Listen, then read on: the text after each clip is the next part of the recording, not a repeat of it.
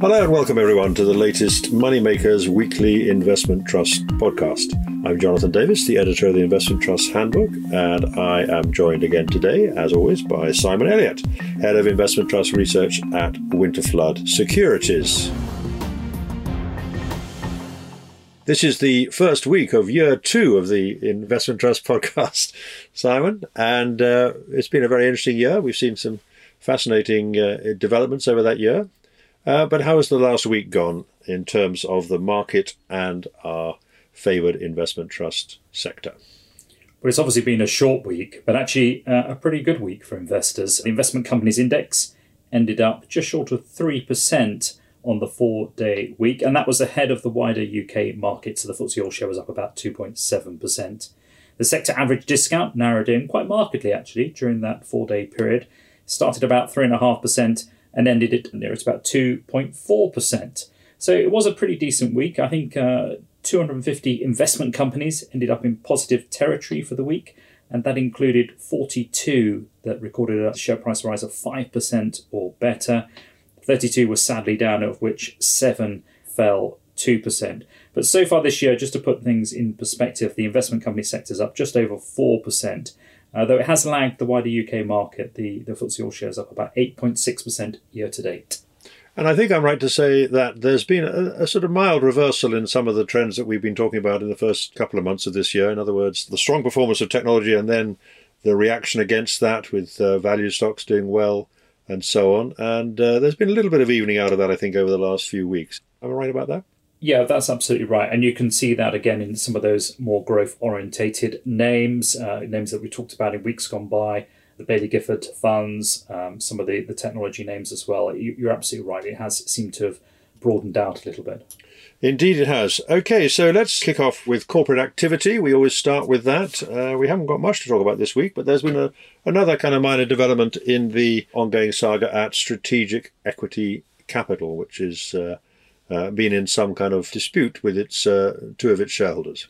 Yeah, that's right. Another chapter in this particular story. One wonders that this is going to kind of rumble on for some time yet. So just to remind people how we've got to this stage, basically back in March, an EGM was requisitioned by 2 shareholders, Ian Armitage and Jonathan Morgan, who between them own 7.7% of the investment company's share capital.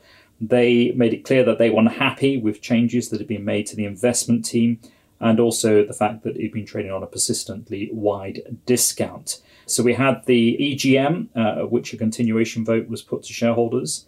82% voted in favour. So in other words, it was a vote in favour of continuation, but 18% voted against. So that was 8.4 million shares, which represented 13% of the share capital. So this week we had a statement from Ian Armitage and Jonathan Morgan in response to the result of that meeting. And they noted that one of the directors had actually stood down. And they also noted that they'd been encouraged by the additional support and interest that they'd received from a number of institutions and individual shareholders. So their intention is to engage constructively with the board of Strategic Equity Capital, and they're going to wait for the board's proposals in terms of the discount with interest. And that's in reference to what the chairman of SEC said after that meeting, that they noted the discount level and they were looking at ways to address it. So they talk about this surprising subsequent resignation of the non-exec director, which was David Morrison. That sort of raises an interesting question. Do we know why he's resigned? Has anybody said anything about that? No, not as far as I'm aware. I've got no insight on this. There's been no particular, as far as I'm aware, announcement with regard to that resignation. You know, who knows? Maybe coincidence, maybe not. It's a bit difficult to say. But I think what we can be certain is that that is a significant amount of the share capital, 13%, that are clearly not happy with the status quo. And even for those shareholders who are prepared to back continuation, one suspects that they would be happy to see the discount narrow. It's about 14% or so at the moment, and that's wider than the average for the UK small cap peer group of about 4%. So it's a difficult one for the board to consider which way to go. I mean, in terms of the size of this investment company, it's probably about 180 million pounds. So certainly not tiny, but not one of the largest either. So, you know, to provide some kind of liquidity event may help the discount, but they will be looking for something that ensures the long-term success of the company as well, and shrinking it materially will not be part of that scenario. Does that mean that they've been reluctant to buy back shares and so on? Has that been the case in recent times? I haven't got the data in front of me, but at the top of my head, I don't think they're noted as one of the largest companies buying back their shares at the moment. And it is a problem, to be fair, for some of those mid and small cap investment trust companies. So, sub £300 million, that one of the sticks they get beaten with by a number of investors in investment companies is the size and liquidity in the secondary market. And if you start to introduce stringent buyback policies, then you have an impact on the liquidity. And I suspect the board of SEC will be very mindful of that. Yeah, so you don't want to get into a kind of self-perpetuating downward spiral in terms of size, if that's the issue. Okay, very interesting. Well, we'll watch that one as it goes forward. Let's come back to fundraising. There's been more fundraising. It's been a pretty good quarter for fundraising. We might talk about that in a moment. But let's kick off with Gore Street Energy. That's GSF, Gore Street Energy. And they're looking to raise some money. What's the story there?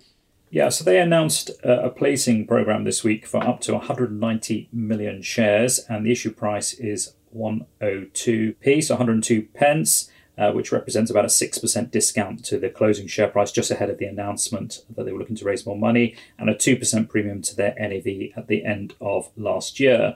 So the placing closes on the 22nd of April, and the proceeds will be used to fund pipeline investments. And they've got a 80 megawatt project lined up over the coming weeks, as well as just supporting the development of the existing portfolio.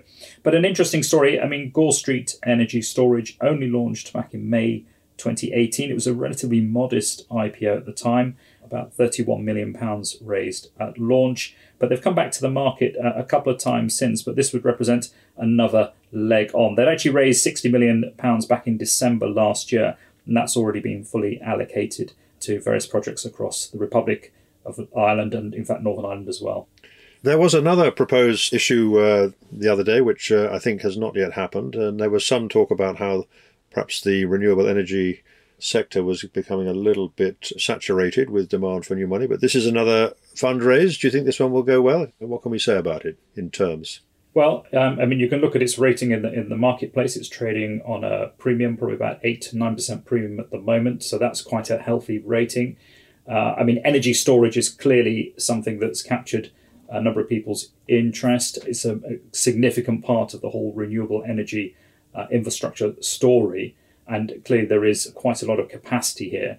I think where people have perhaps had slight issues in just the whole general area is where pricing has become a little bit overheated. So we've heard that from some of the wind farm investors and also solar as well, where there's a limited investable universe effectively and quite a lot of money chasing it.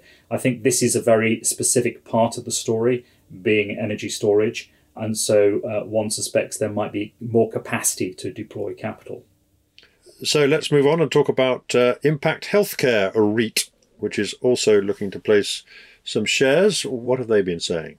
Yeah, so they announced proposals this week to place new shares to raise about £50 million. The issue price will be 111.5p, and that represents a 2.5% discount to their closing price just ahead of the announcement, and a 2% premium to their NAV at the end of last year. So the net proceeds will be initially used to reduce down debt, and assuming they do get that full £50 million, that debt would reduce down to about, it's 18% or so at the moment. It was at the end of last year, and that will come down to about 10%. But in addition to that, the investment manager has identified some near-term pipeline of investments of about £200, and this is represented by 52 homes with potentially 4 new tenants. And there's also a longer-term pipeline as well of about £150 million. So clearly, lots of opportunity to deploy further capital. The placing is due to close on the 29th of April, and they'll announce the results of that the next day, and those new shares will be admitted to trading on the 6th of May. When they say they've identified a near-term pipeline, a significant near-term pipeline, does that imply that they may have to need to come back and do some more funding in due course or not? If they're only raising 50 million here, obviously there's the impact of gearing and so on, as you say, but does that imply that they might be coming back again in due course? It's a good question. Impact Healthcare has grown significantly over the years since its launch. It launched back in March 2017. They didn't raise any new capital last year. Clearly, tricky conditions, particularly in the first half of last year, but they were they were happy to push on with what they've got. Potentially is the answer. I mean, what the model with these type of investment companies is they've raised new capital, they pay down their debt, and then they use that debt facility to effectively acquire new assets. And we've seen that not just on these some specialist property plays, but we've seen it on the infrastructure side as well. So they will have a certain amount of firepower. But I think, as always with raising money, one thing you've got to be quite careful of, even if you're in favour, your asset class is in demand, is not to raise too much, particularly through replacing, because then you do have the issue of cash drag. So it's quite finely balanced, quite nuanced. You want to have enough capital that you're confident you can deploy quite quickly, but not so much that it ends up diluting down returns to ongoing shareholders. That's an interesting point, and I think a valid one. So just quickly on the last two, we mentioned Gore Street Energy and Impact Healthcare REIT. Obviously, these are alternative asset investment trusts. What are they yielding at the moment? And just remind us what kind of target returns they're looking for. Yeah, so Impact Healthcare, the yield on a historic basis is about 5.5%. I haven't got their target NAV return, but I can tell you over the last 3 years, their NAV total return has been 31%. So whether or not that's effective going forward remains to be seen. But that's what they've achieved over the last 3 years. So Gore Street Energy has a historic yield of 7.6%. So a high yield. And I think actually from recollection, I think they're targeting about a 7% yield on that particular one. And clearly the yield is going to be a large element of the return profile in that particular case. They haven't been going 3 years yet. They're just short of that, but certainly over the last year, they've delivered an NAV total return of 11%. Yeah, so they're basically broadly in line with the normal average target of these alternative assets, which tends to be in the sort of 7 to 9 to 7 to 10 range, does it not? Total return, that is, of which the bulk is in terms of dividend yield. Okay, let's talk about Jupiter Green in this fundraising context. They've been pursuing something slightly different. What's the story there? Yeah, it's a little bit of a funny one, this one. So they announced this week that subscriptions representing 59% of new shares available for subscription had come through. So on the basis of this, they issued 1.2 million shares at a price of 173.3p. So that equates to about £2 million or so. Now, that probably doesn't mean an awful lot to many people, and it's fair to say that this is slightly one of the unusual features of the investment company sector. This is what's called an embedded subscription share, or embedded subscription rights, to be more precise. So I think in weeks gone by, we talked about subscription shares. There aren't that many of them in circulation anymore. There certainly were a lot more 10, 15 years ago. But in the case of Jupiter Green, they've actually got an embedded subscription right. So basically, shareholders have the right every year, an annual right to subscribe for new shares on a 1 for 10 basis. So in other words, for every 10 ordinary shares you hold, you can buy one additional share. And the price at which you subscribed is set at the NAV from 12 months ago. So on this latest issuance, that 173.3p, that was effectively the NAV on the 31st of March in 2020, so 12 months prior. So this is a slightly unusual one. This is a mechanism that was put in place in about 2012, and the idea was to allow the investment company to grow, to provide additional liquidity and reduce its discount. But it does kind of rely on people taking up their rights. Obviously, there are some years when you're not in the money, so this time last year would be a good case in point, because obviously the market sold off quite badly by March, April last year. So nobody subscribed for their rights. But this year, 59% did subscribe, but that by definition means 41% didn't. And they effectively are at a disadvantage via this mechanism because they have suffered dilution by this device. So it's an unusual one. Some might say it's a bit of a controversial one, really, because many people would argue, I think it would hamper those shareholders who don't really understand it and not prepared to follow their money. And as I said, it's relatively unusual in the investment company sector. Yes, so that goes the message is sort of wake up. If you're an investor in Jupiter Green, wake up and smell the subscription offer. I mean, because the price is now considerably above what it was when the 173p per share, is it not? So, I mean, as you say, the impact of not taking them up is potentially quite significant. No, that's absolutely right. I mean, obviously, if you think 31st of March 2020 to 31st of March 2021, there's been quite a big jump in virtually everything's share price in that time, and Jupiter Green Investment Trust is no different. So I don't have the level of dilution at my fingertips, but my recollection, it was at least about 10p per share. I might be wrong on that, but it was not insignificant. So as you say, yes, to tell shareholders to wake up and follow their money? Or even for the board, is this still an appropriate device to have in place, given that increasing amounts of the shareholder base are now in the hands of retail investors, often held through platforms? Do they really understand how this works? Are they put at a disadvantage? So that's a talking point, clearly. But £2 million is not necessarily going to move the dial in terms of how much money is raised across the investment trust sector this year. But it's worth noting how it's achieved in this particular case. We might just at this point pause a second and just talk about the fundraising in the first quarter. We talked about it last week, but we didn't have the precise figures. But it's actually been a very good first quarter for fundraising, has it not, in terms certainly of recent year-by-year trends? You're absolutely right. Yeah, in the first 3 months of 2021, over £4 billion was raised. It's 4074 million is the precise figure. And that was over 200% higher than the first 3 months of 2020. Admittedly, we all can remember that 2020 was not the most ideal time to raise money, but even to take a longer term view, it was the strongest quarter in at least 13 years, even higher than the amount of money raised in the final quarter of last year, which equated to 3.8 billion. So yeah, it's been an incredible start to 2021. Lots of money raised, but not necessarily through IPOs. We've only seen 3 IPOs so far this year, and that represents about 22% of the monies raised. But it's that ongoing issuance is certainly not unimportant, but also the infrastructure sector as well. 40% of all money raised is into infrastructure so far this year. Yes, I was going to ask you where the money's been. And it's a mixture, isn't it, mainly? I mean, I guess most of it has gone to alternative asset type investment trusts, including infrastructure. But there's been a bit of money, in secondary issuance going into some of the, what we might call stalwarts of the equity investment trust sector as well. Is that right? It's absolutely right. So yeah, the regular issuance programs now have become incredibly powerful. So the idea of investment trust companies consistently trading on premiums and being able to issue new shares through the secondary market to meet ongoing demand.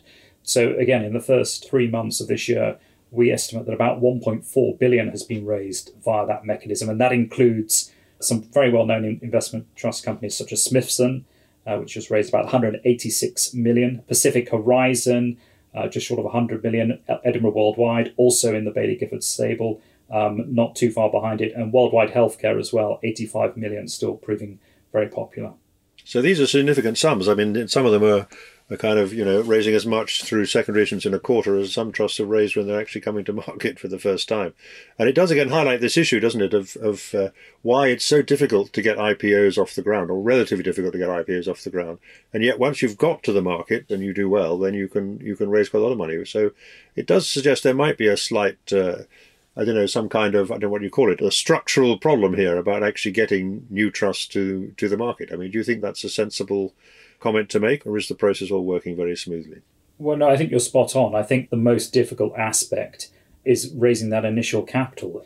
It's quite a hurdle to overcome in many instances. I mean, people often insist on minimum sizes, and historically that's been 100 million, but now you find a whole set of investors who say, no, if it's going to be a launch below 200, 250 million, we can't invest. So you reduce your pool of potential investors on day one. And, to go back to Gore Street Energy, for instance, I mean, it's got a market cap of 150 million today. That will obviously increase, they will hope, on the back of their new placing program. But that was £30 million on day one, not that many years ago. And yet they've been able to prove their investment case. They've been able to issue additional shares and grow on the back of it. And that model, that's probably a slightly extreme example. Certainly most IPOs are not £30 million. But it does show that you can, once you deliver, can actually get some traction. And as long as you look after your premium rating, which is invariably a reflection of how well you're performing, then you can come back to the marketplace. And that wasn't necessarily the case 10, 15 years ago. It was very much a kind of launch, and you may get the odd C share, but that was pretty much it. I think things have moved on considerably since then. Yeah, well, I'm sure there'll be creative minds who will be able to come up with a solution to this problem. We obviously don't want a large cavalry of indifferent funds coming to the market, but there must be some slightly better way to increase the flow of what could be interesting investment trusts, which could develop capital, add more capital over time. I think that's an issue which the investment trust sector could legitimately say it should be thinking about or looking at. Let's move on anyway to some results. We haven't got that many. It's been a short week, as you say, but we have got some, and they're always interesting. Let's kick off with the Aberdeen Asian Income Fund, AAIF. and they've had annual results out. They have indeed. They've had their annual results out to the end of December. So the NAV total return just short of 13% for this investment trust last year. And that compares with the MSCI All Countries Asia Pacific ex-Japan Index, which came in at 19%.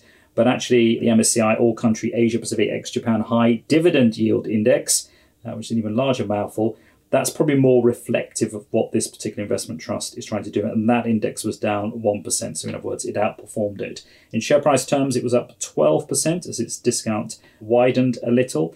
And they were able to issue some shares. Sorry, I beg your pardon. They actually repurchased some shares as well because they look to ensure that the discount doesn't exceed 5%. But we talked about the kind of equity income mandates before. It's been particularly difficult over the last year for global emerging markets and Asian mandates because they haven't been able to invest in those kind of high growth Chinese internet stocks, which have dominated the index and really led the performance. But even so, I think the team at Aberdeen Standard Investments seemed quite pleased. They held Taiwan Semiconductor Manufacturing and Samsung Electronics, and certainly they performed well for them as well. So probably the most important thing in terms of the dividends is that they actually increased the dividends with regard to 2020. It was up from 9.25p to 9.3p, despite the fact that earnings per share was actually down 20% in the year to 7.41p. So again, the benefits of revenue reserves for investment trust companies can be seen there. Yes, I guess we'll pick up one of the points you made there, which is that, if you're running an income fund, obviously what really matters to the investors is the yield that they get at the end of the day. But you don't necessarily only have to invest in things that produce a high yield. Some trusts go for a kind of a bit more of a kind of barbell approach, so they do have some growth in there, so you do get some extra return that way as well. So there's a kind of variety of styles, I think, out there. Aberdeen, have a lot of Asian funds out there. How does this one compare in terms of size and performance with some of its other funds out there? Yeah, so Aberdeen Asian Income has a market cap just over 400 million or so at the moment. It's worth noting that its yield on a historical basis is about 4% in its immediate peer group. So we look at it compared with the other Asia Pacific income type mandates. The largest in that particular peer group would be Schroder Oriental Income. That has a lower yield of 3.6%. Henderson Far East Income as well is a very long-standing fund in this space, and their market cap of about 500 billion, and they've got a high yield, 6.9%, and they're the highest yield in that particular peer group. But in terms of performance numbers, the Aberdeen Asian Income Fund is up 75% on an NAV total return basis over the last 5 years. And that compares with its peer group average of about 89%, so they're a little bit behind it. But it's worth noting in the Asia Pacific Income peer group that actually you've got two investment trusts now being Invesco Asia and JP Morgan Asian Growth and Income. And this goes back to the point you were making, actually, that effectively they invest where they like. So it's an unconstrained mandate, and they use enhanced dividends to offer that dividend back to shareholders. So in other words, they pay a proportion of the dividends out of capital profits, realised capital profits. So they're not necessarily having to chase those higher income names. And unsurprisingly, they're the investment trust in that peer group. They've got the strongest performance records. So the JP Morgan fund's up 141% over that 5-year period. Invesco Asia, 129%. Yeah, so it just underlines the point we made a number of times. Essentially, in the current environment, or in the last few years, the price you pay for getting a decent yield, unless you're in something like an alternative asset trust where only the yield is pretty much what you're expecting, you have given up quite a lot of capital growth in that period as a result of the favourable conditions, particular favourable conditions of that period. Let's move on and talk about something else in Asia. Let's try Schroder Japan Growth, SJG. Schroder Japan Growth, they've had some interims, I think. That's right. They had interim results for the 6 months to the end of January. In that time, they generated an NAV total return of just short of 20%, and that was ahead of their benchmark, which came in about 18% in that time. In share price terms, they were even stronger. Their share price total return was up about nearly 27% as their discount narrowed into about 10% or so. So a number of things went right for them in this period. Gearing was certainly a positive contributor, as was a stock called Ibiden, though another Pan-Pacific International detracted. But the manager there is Masaki Takasuma, I'm almost certainly have pronounced that incorrectly, but he took on this one back in June 2019. And it's fair to say that over that period, it has been a little bit out of favour. Certainly, it hasn't performed as well as some of its peers. It has a more value-orientated investment style. But you detect in the investment manager's report, in fact, in some of the meetings we've had recently with him, that he expects the market leadership is changing, that it will benefit his investment style. And arguably, perhaps you're seeing that come through, certainly in terms of these numbers. Okay, let's move on and talk about JP Morgan Global Emerging Markets Income, JEMI. They have more than one emerging markets trust, I think. They've also had some interims out. Yep, again, interim results for that 6-month period to the end of January. Their NAV total return was up about 24%, just short of 24%, and that compared with a rise of nearly 19% for the MSCI Emerging Markets Index, so in other words, an outperformance. In share price terms, they did even better. The share price total return was up 30%, and a number of things worked for them quite well in this period. They had very positive stock selection in China. Also, they had some positive relative performance coming through from their Taiwanese and Indian holdings. Again, a couple of names that performed particularly well, and this I'm going to, again, pronunciation is going to let me down. Jiangsu Yanghe Brewery was a good one for them, and Taiwan Semiconductor Manufacturing also performed well. But again, the story is about the yield clearly. They paid 2 interim dividends of 1p each, and they've been declared. But the portfolio is overweight Taiwan, Russia, and Mexico, and a bias towards financials, consumer staples, and technology. And they've been adding to Chinese consumer stocks as well. So you might ask the same question here. I mean, how does the performance of that one compare with the JP Morgan Emerging Markets Trust? Not an equity income version. Yeah, no, and again, to echo the point you made earlier, the JP Morgan Emerging Markets Investment Trust, so that the non-income orientated one, has the bragging rights in terms of performance. So both have performed well, but over a 5-year period, the NAV total return for JP Morgan Emerging Markets is up about 125%, and that compares with 92% for JP Morgan Global Emerging Markets Income. But just to put some perspective on that, the actual index for both, so the MSCI Emerging Markets Index is up 88%, so both have outperformed, but the margin for the non-equity income mandate has been stronger. Just looking across that sector, the emerging market sectors, what's been happening to the ratings there? Has there been any significant movement there? There's been a lot of people saying that emerging markets, or at the end of last year saying emerging markets look an attractive place to go, but have the ratings moved at all over, I mean, ignoring the pandemic effect, but how have they performed against their long-term average? I mean, the ratings have moved in this year. I mean, there's no two ways about it. So the JP Morgan Emerging Markets Investment Trust, for instance, is trading on a 3% discount at the moment. That compares with 6% on average over the previous 12 months. Look at Templeton Emerging Markets, that's narrowed in from probably a 9 to a 7. So it would be wrong to say that these investment trusts are now all trading on premium ratings. They still remain few and far between. But there has been a re-rating for sure. And I think there has been a pickup of demand and interest in the emerging market story. Another trust which had its annual results out for last year is another JP Morgan trust, JP Morgan American, with the ticker JAM. JAM today, we hope, rather than JAM tomorrow. JP Morgan American, how have they been performing? A good year for JP Morgan American. In their results to the end of December, they generated an NAV total return of 22%, and that compared with a rise of 14.4% for the S&P 500 index. In share price terms, they were up 21%. So an interesting story, this one. Effectively, there was a change of investment approach back in June 2019. There's various different parts of this portfolio, but the majority of it's in a large cap portfolio. It has 2 investment managers, Tim Parton and Jonathan Simon. And one is a growth investor and one is a value investor. And they both select their 20 best ideas. So it's a 40 stock concentrated portfolio, but using their particular investment styles.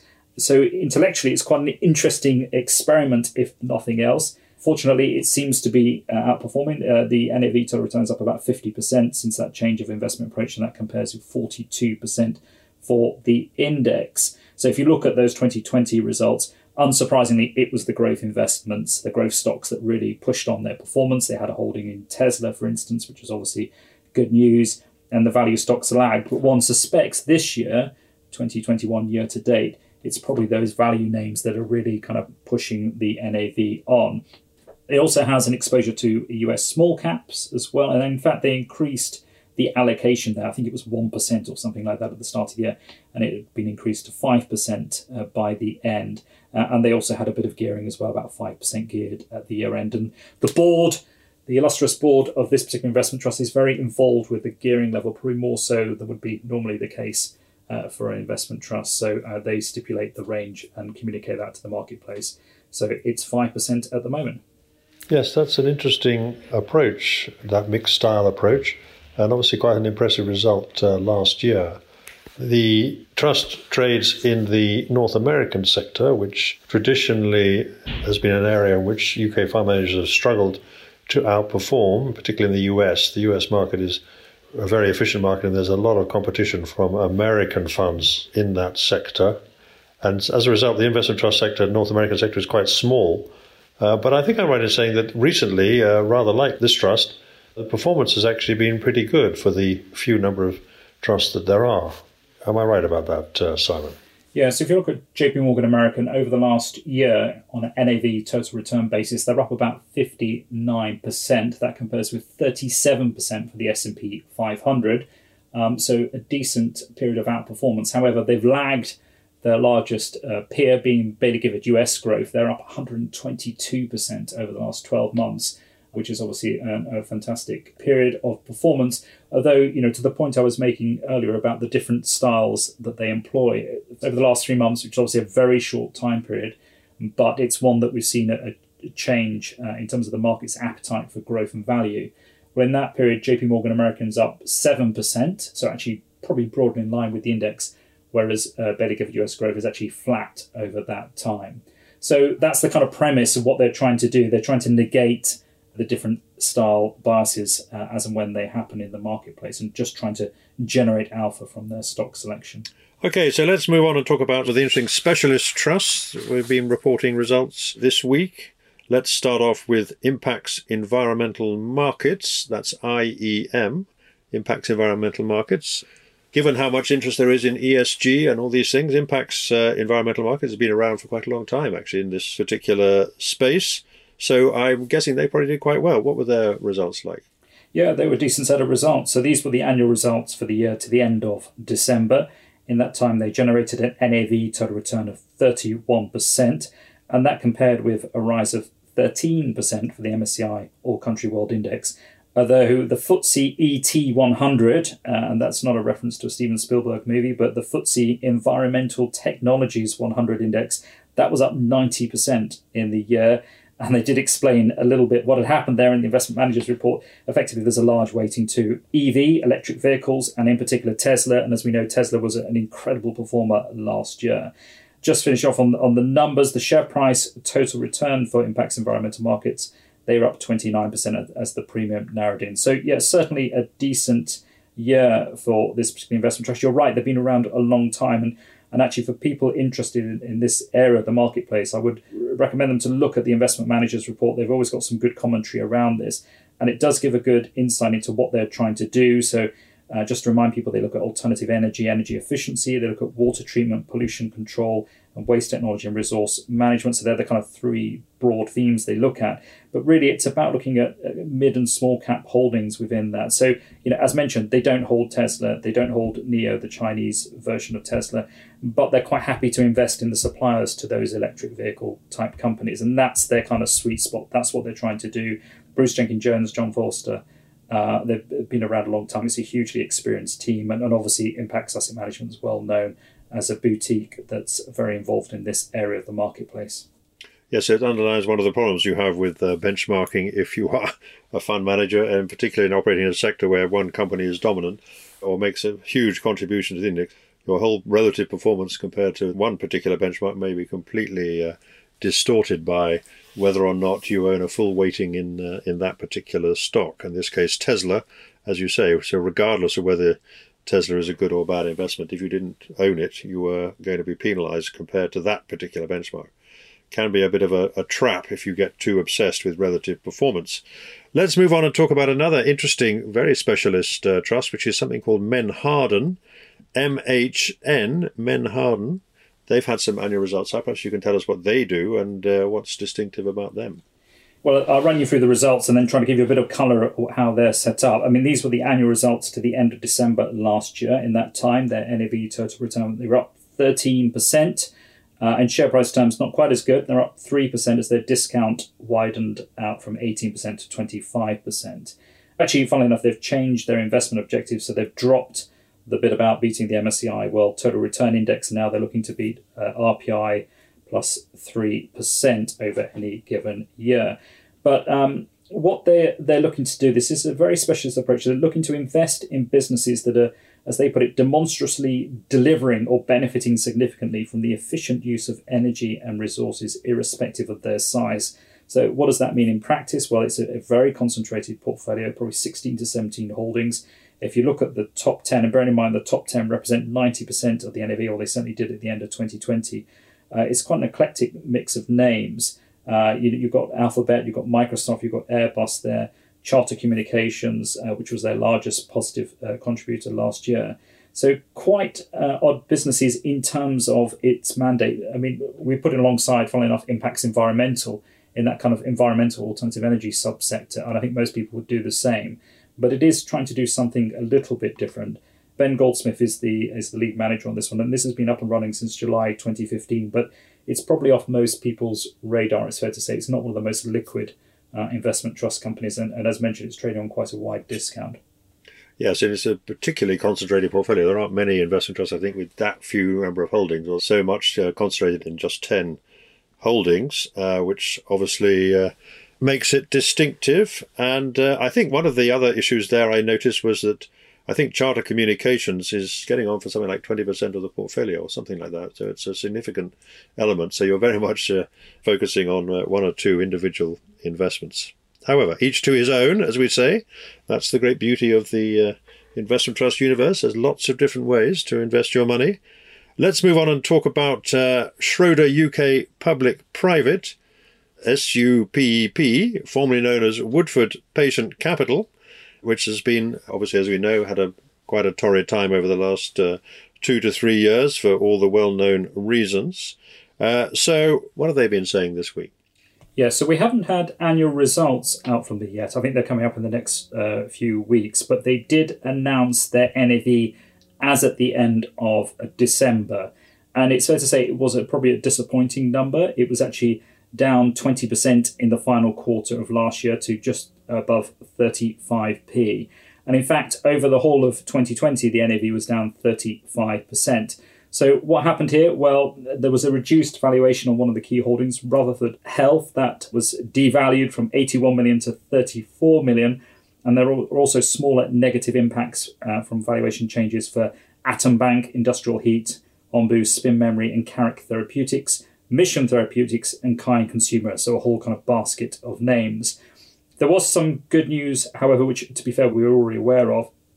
And that was the sale of a company called KMAB to Sanofi, and that actually went through. That completed this week, and they got initial proceeds of $82 million from that sale. And in fact, the valuation was raised from 18 million to 70 million. So that was the good news. And it's also worth noting that the NAV does not include any valuation change for Oxford Nanopore, which is a company that's been in the media recently, as it's announced plans to IPO in the second half of this year. So arguably there's some potential upside there. But the headline number, as mentioned, is the NAV down 35%, and that saw the share price come down in the week as well.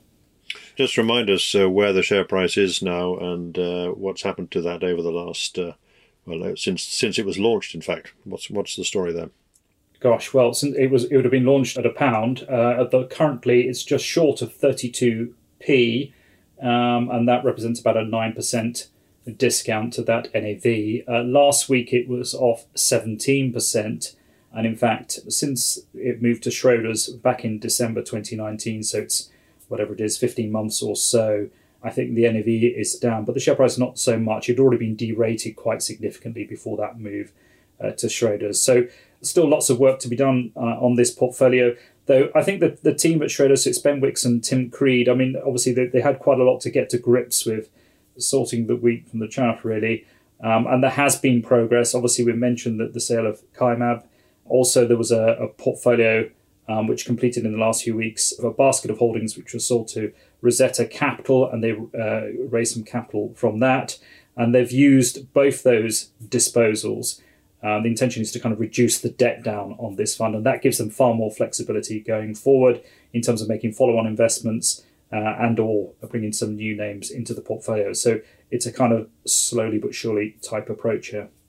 Yes, I mean, there was some commentary that things were getting better recently, and the share price has recovered in the sense that at least most of the discount has disappeared or had disappeared. So the NAV is now still around somewhere around where the share price is, as opposed to being at a big discount. So that's a positive sign, but it's going to be a long haul, I think, for that one. Let's move on and talk about Eddystone Property Investment Company. EPIC is the ticker, Eddystone Property Investment Company. We haven't heard much from property companies in the last couple of weeks, but what have they had to say? Yeah, and actually that's a good point that you mentioned, because we heard a lot probably back in January, February time, and that was the valuations at the end of 2020. We will now get Q1 valuations, i.e. the valuations as at the 31st of March, but there's always a lag, so we'll probably get those late April, May, when we start learning how their portfolios are shaping up.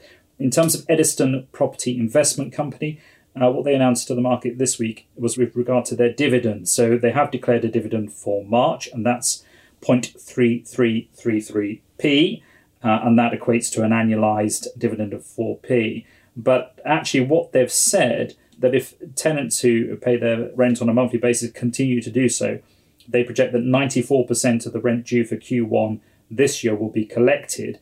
So in other words, their current dividend level will be 126% covered by that rent collected less expenses. And that's clearly a good position to be in. And on that basis, they intend to increase their dividend by 25%, and they'll look to move it up on an annualized basis to 5p per share, so from 4 to 5, and that they're hoping that will kick in from May. So they pay a monthly dividend, so that will be with regard to April's dividend. That's obviously a positive sign. We've seen that from a number of these property investment companies, and that seems to be the direction of travel, that they seem more confident and more prepared to raise those dividend levels back to where they were pre-COVID. So I think we can take that as a positive. That prospective yield gives them, based on the current share price, of a yield around about 7%, which is obviously not unattractive. Indeed not. So it's been slow but steady, the kind of revival in some of these commercial property trusts, not in the specialist areas that have done well through the pandemic. So the discounts are narrowing, are they not? I mean, they've come in quite a fair way for some of them, not so much for others. How would you describe the overall picture at the moment, before we see the Q1 NAVs, that is? Yeah, no, you're absolutely right. Discounts have narrowed in. So just to put some numbers on that. So if you look at the UK commercial property funds on a 12-month basis, they've probably averaged about 23%. And currently the snapshot is 12%. So quite a marked contraction of discounts.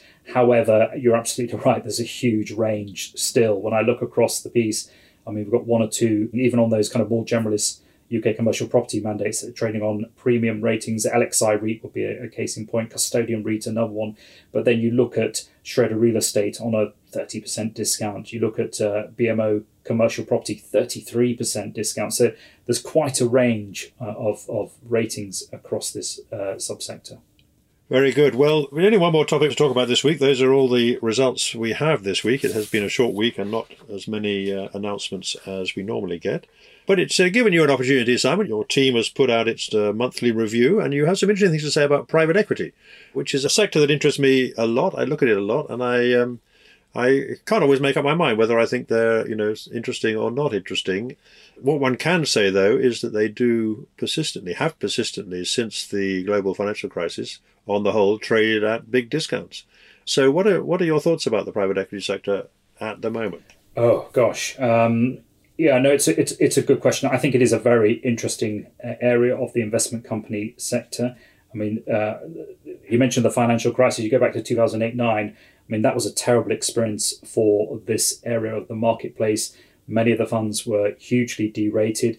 A number really didn't manage to come through or had to rely on strategic sales of some of their assets or dilutive rights issues. I mean, it was pretty desperate stuff because effectively they'd overcommitted and their balance sheets weren't strong enough. But that was then. Since that period, you're right, the sector has kind of rebuilt itself. We've seen a number of names fall by the wayside. And indeed, we've still got a number of private equity funds who are in what we call managed wind down, so on their way out. Electro Private Equity, Dunedin Enterprise would be two examples of that.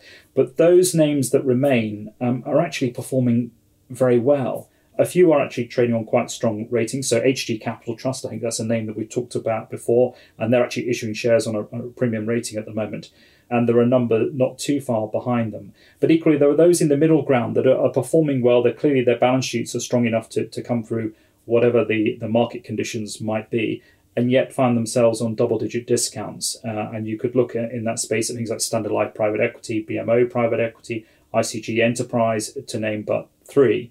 And it's a question of what are the merits of these vehicles. It's worth noting that private equity as an asset class is a very expensive asset class.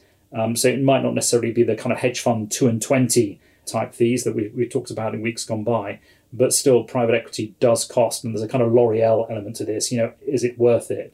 And I think the simple answer is when public markets were so strong, particularly those growth mandates, then perhaps people felt they didn't need to take the illiquidity risk that's obviously present in private equity, that perhaps you just put your money on Baillie Gifford, Scottish Mortgage, or whatever it might be.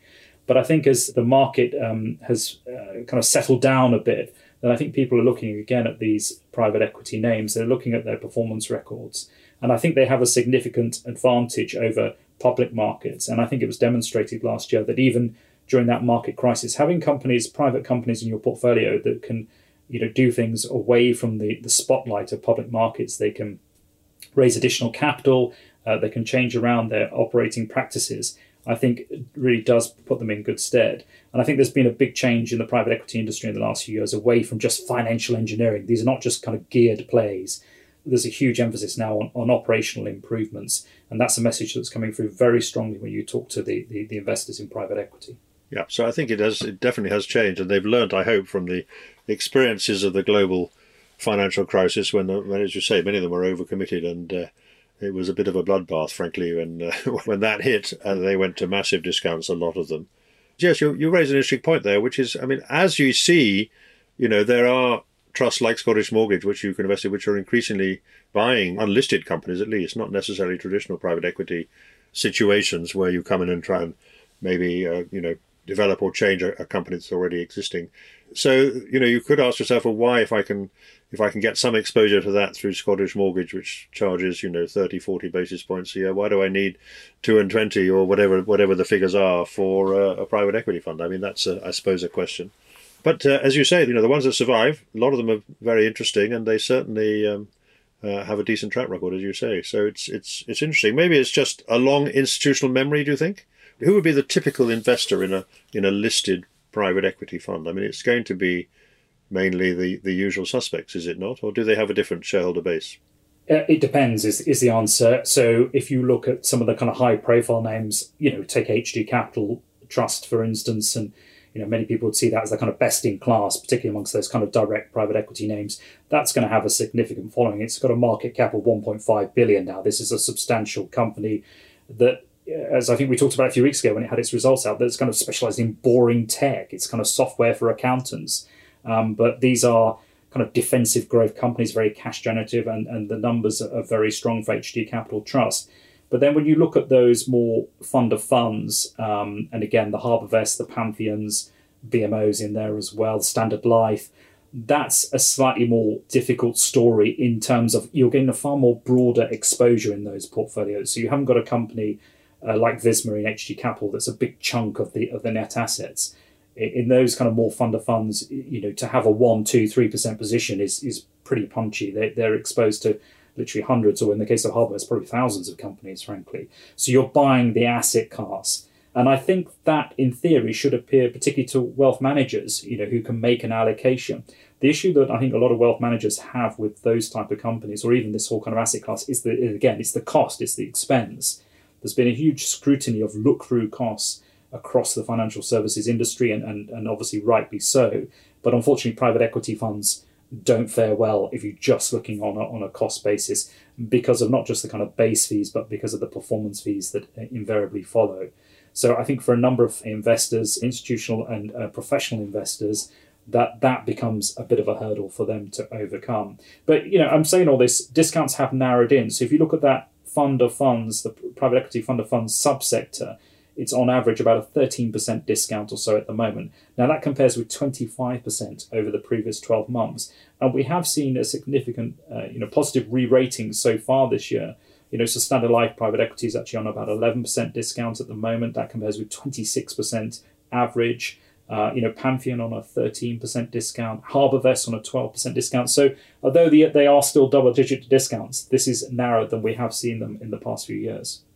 And you mentioned, obviously, HG Capital has been able to issue shares because it trades at a premium. I mean, I guess some of these private equity trusts would love to get to a similar position, would they not? There are difficulties around private equity actually issuing new shares all the time, though, are there not? Do you think that's in their mind at all? Do you think that's what they'd be looking to achieve? I mean, we talked about the hedge funds trying to bring their discounts in and get the ability to raise more money at those handsome fees of theirs. But do you think there's scope for other private equity trusts at some point, in theory, to get that level? Were they trading at premiums before the crisis or not? Some of them were, yeah. You take Standard Life, for instance, that consistently traded at a premium rating back in the mid-noughties on the back of very strong performance numbers. So yes is the answer. They'd love to see their discounts narrow to the point where they flipped onto premium ratings. But you make a good point. We're always looking at a slightly out of date NAVs for this asset class for the obvious reasons. It takes time for valuations to come through. You certainly wouldn't feel comfortable banging out new shares on a 1 or 2% premium. You'd want a bit of a margin, and HG Capital finds itself on a 10, 11, 12% premium at the moment. So there's sufficient margin in that. But yes, essentially they would. And it's worth noting, we're talking about some of these more kind of traditional private equity names, but there's also the growth capital subsector as well that's really just sprung up in the last few years. So we mentioned Australia UK public-private already today, and that is part of that category. But then also we've got Chrysalis in there, which raised £300 million recently. We've got Schiehallion in there, who are out fundraising at the moment, and the new fund Schroders British Opportunities as well. And there does seem to be a lot of investor appetite for those kind of names. They're doing something slightly different, to be fair, for the kind of more mainstream private equity names. But to take a step back, I think people like the idea of private companies. I think they're prepared to take the liquidity risk that comes with that. And they recognise that investment companies are the appropriate structure through which to access the asset class. Because of the closed-end nature, it's the right way to go. And I think as a diversifier in people's portfolios, it does have its merits. Yeah, it's an interesting issue, and I think one that's well worth keeping an eye on as we go through this year. Okay, so that I think is all we have time for this week. It's been a short week, but it's been an interesting one, as always. Always good to talk to you, Simon. I might mention also just at this point that I'd like to thank those of you who've joined the Moneymakers Circle, which is an additional thing that I've been producing in the last 3 months. We got to the end of our first quarter, and if you're interested in more, some more background on investment trusts and the markets generally, and indeed to find Simon's views and other analysts' views and professional investors' views on topics of the day, we're starting a series running those in the Moneymakers Circle. So if you're interested in that, I would obviously commend that to you. But that's all we have time for this week. I look forward to talking again next week, Simon. And thanks as always for your insights and astute comments. This has been a Moneymakers Investment Trust podcast. These podcasts are independently produced and edited and are available on all leading podcast channels. You can sign up on the Moneymakers website, www.money-makers.co, to be notified every time a new podcast is available. The website also has details of how to join the Moneymakers Circle, our premium content subscription service, offering more interviews, portfolio updates, and market commentary. Thank you for listening, and please keep safe in these difficult times.